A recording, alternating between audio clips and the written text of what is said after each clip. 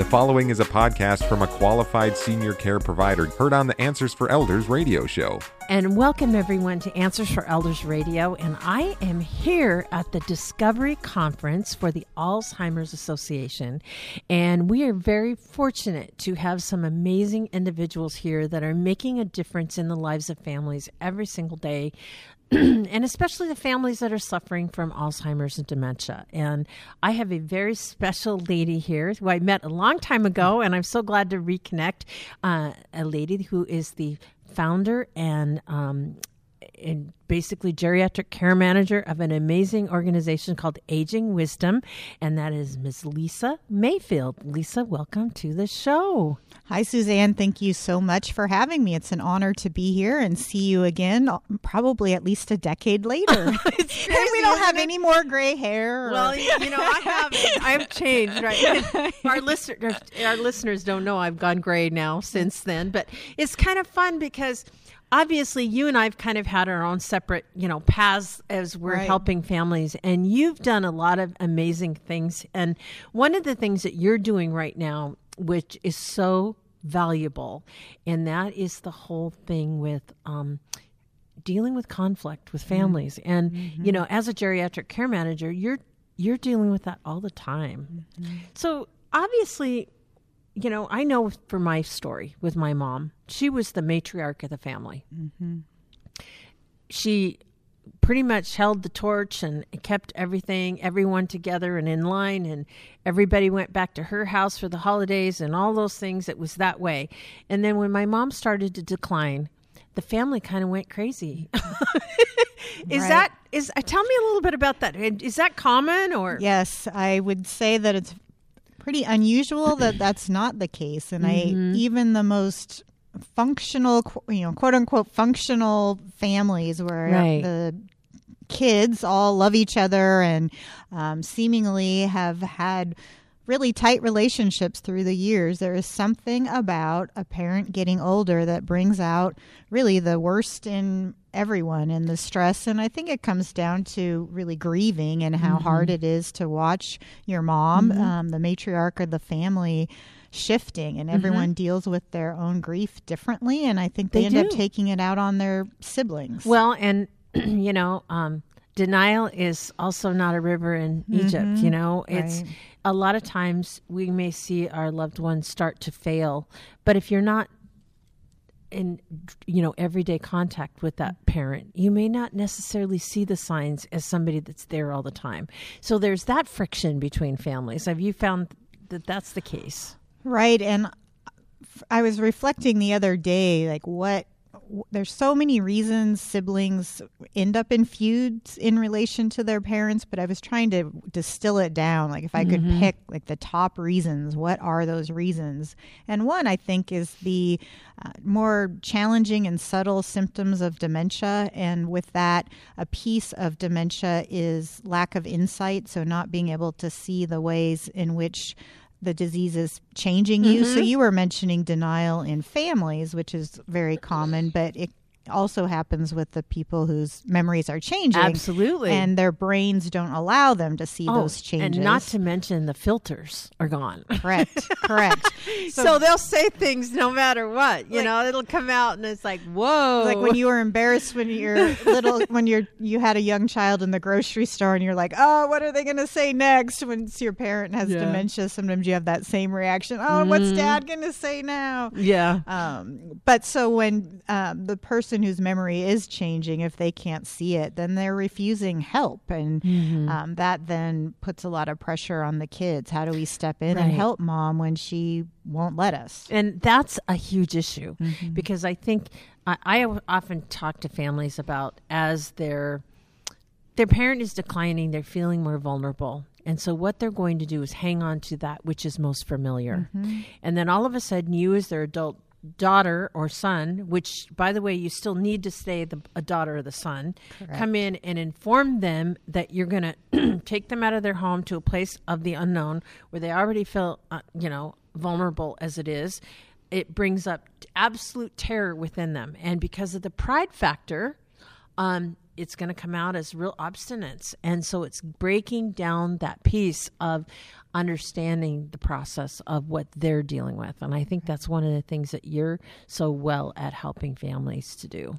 Well, and I think you touched on one of the kind of the second common reasons I see families feuding is that delicate balance of independence versus safety. And your different siblings will fall on that continuum in different places. One sister wants mom to be completely safe and wants to put her in a memory care unit.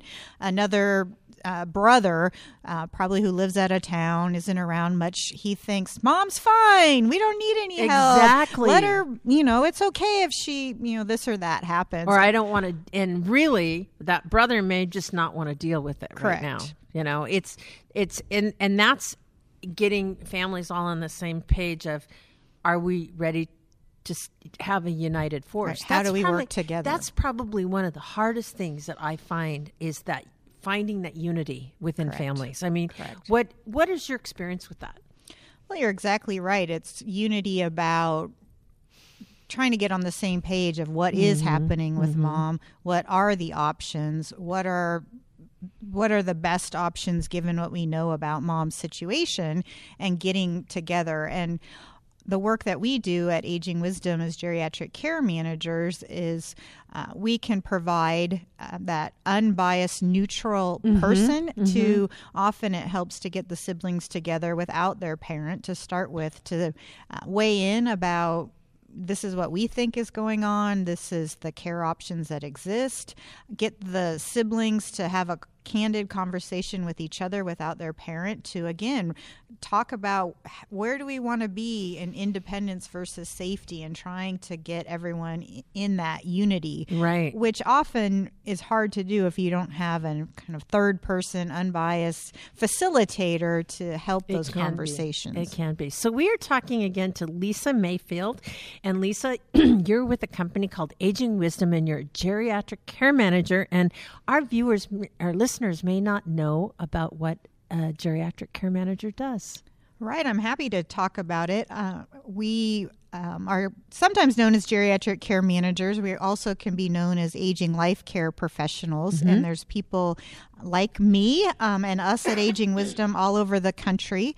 I am honored to serve currently as the president of the Aging Life Care Association. So I'm very proud of just our profession in general. It's wonderful.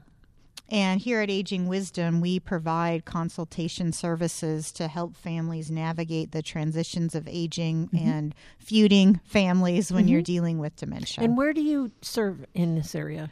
We serve at Aging Wisdom kind of all of King County, but there are people, as I mentioned, like me all over the country, and I'm more than happy to connect people with professionals across the country as well. That's awesome. So if I have a family that's feuding, obviously, what can I do as a loved one or an adult child? How can I best deal with that? Well, I think there are a number of ways. One, trying to see if you can get your siblings together in one room to talk about it. Often it can be hard to get them all to make that a priority, and that's where pulling in a professional like a care manager might be helpful. It kind of creates more of a priority and might get that brother out of town to fly in to take it more seriously.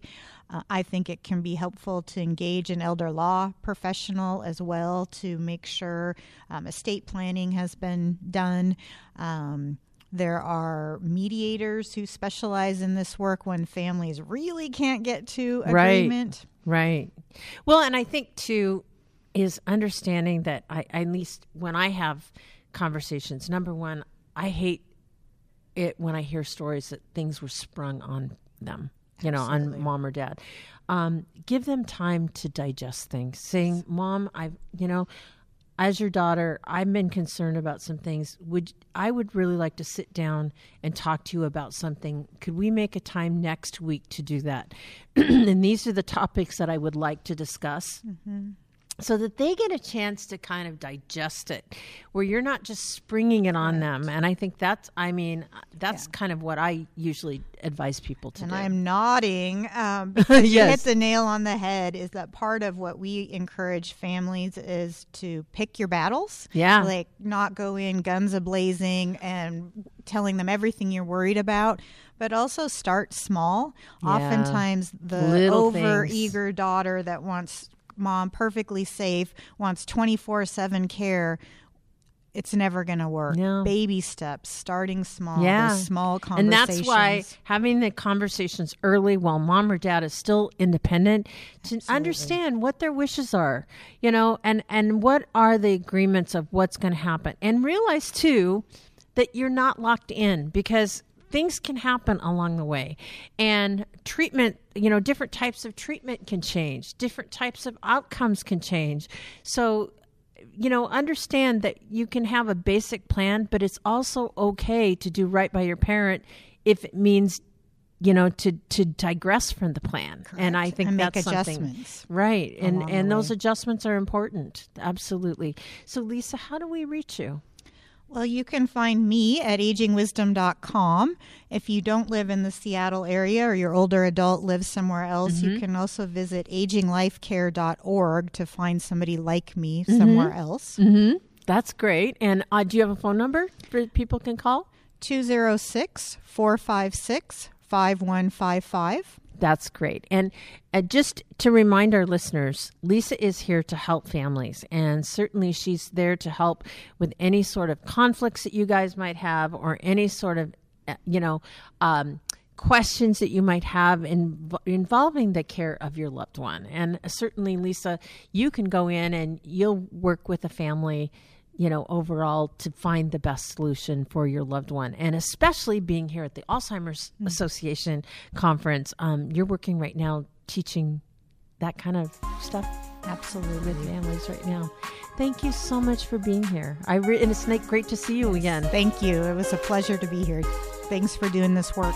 Answers for Elders radio show with Suzanne Newman hopes you found this podcast useful in your journey of navigating senior care. Check out more podcasts like this to help you find qualified senior care experts in areas of financial, legal, health and wellness, and living options. Learn about our radio show, receive our monthly newsletter, receive promotional discounts, and meet our experts by clicking on the banner to join the Senior Advocate Network at AnswersForEldersRadio.com. Now there is one place to find the Answers for Elders.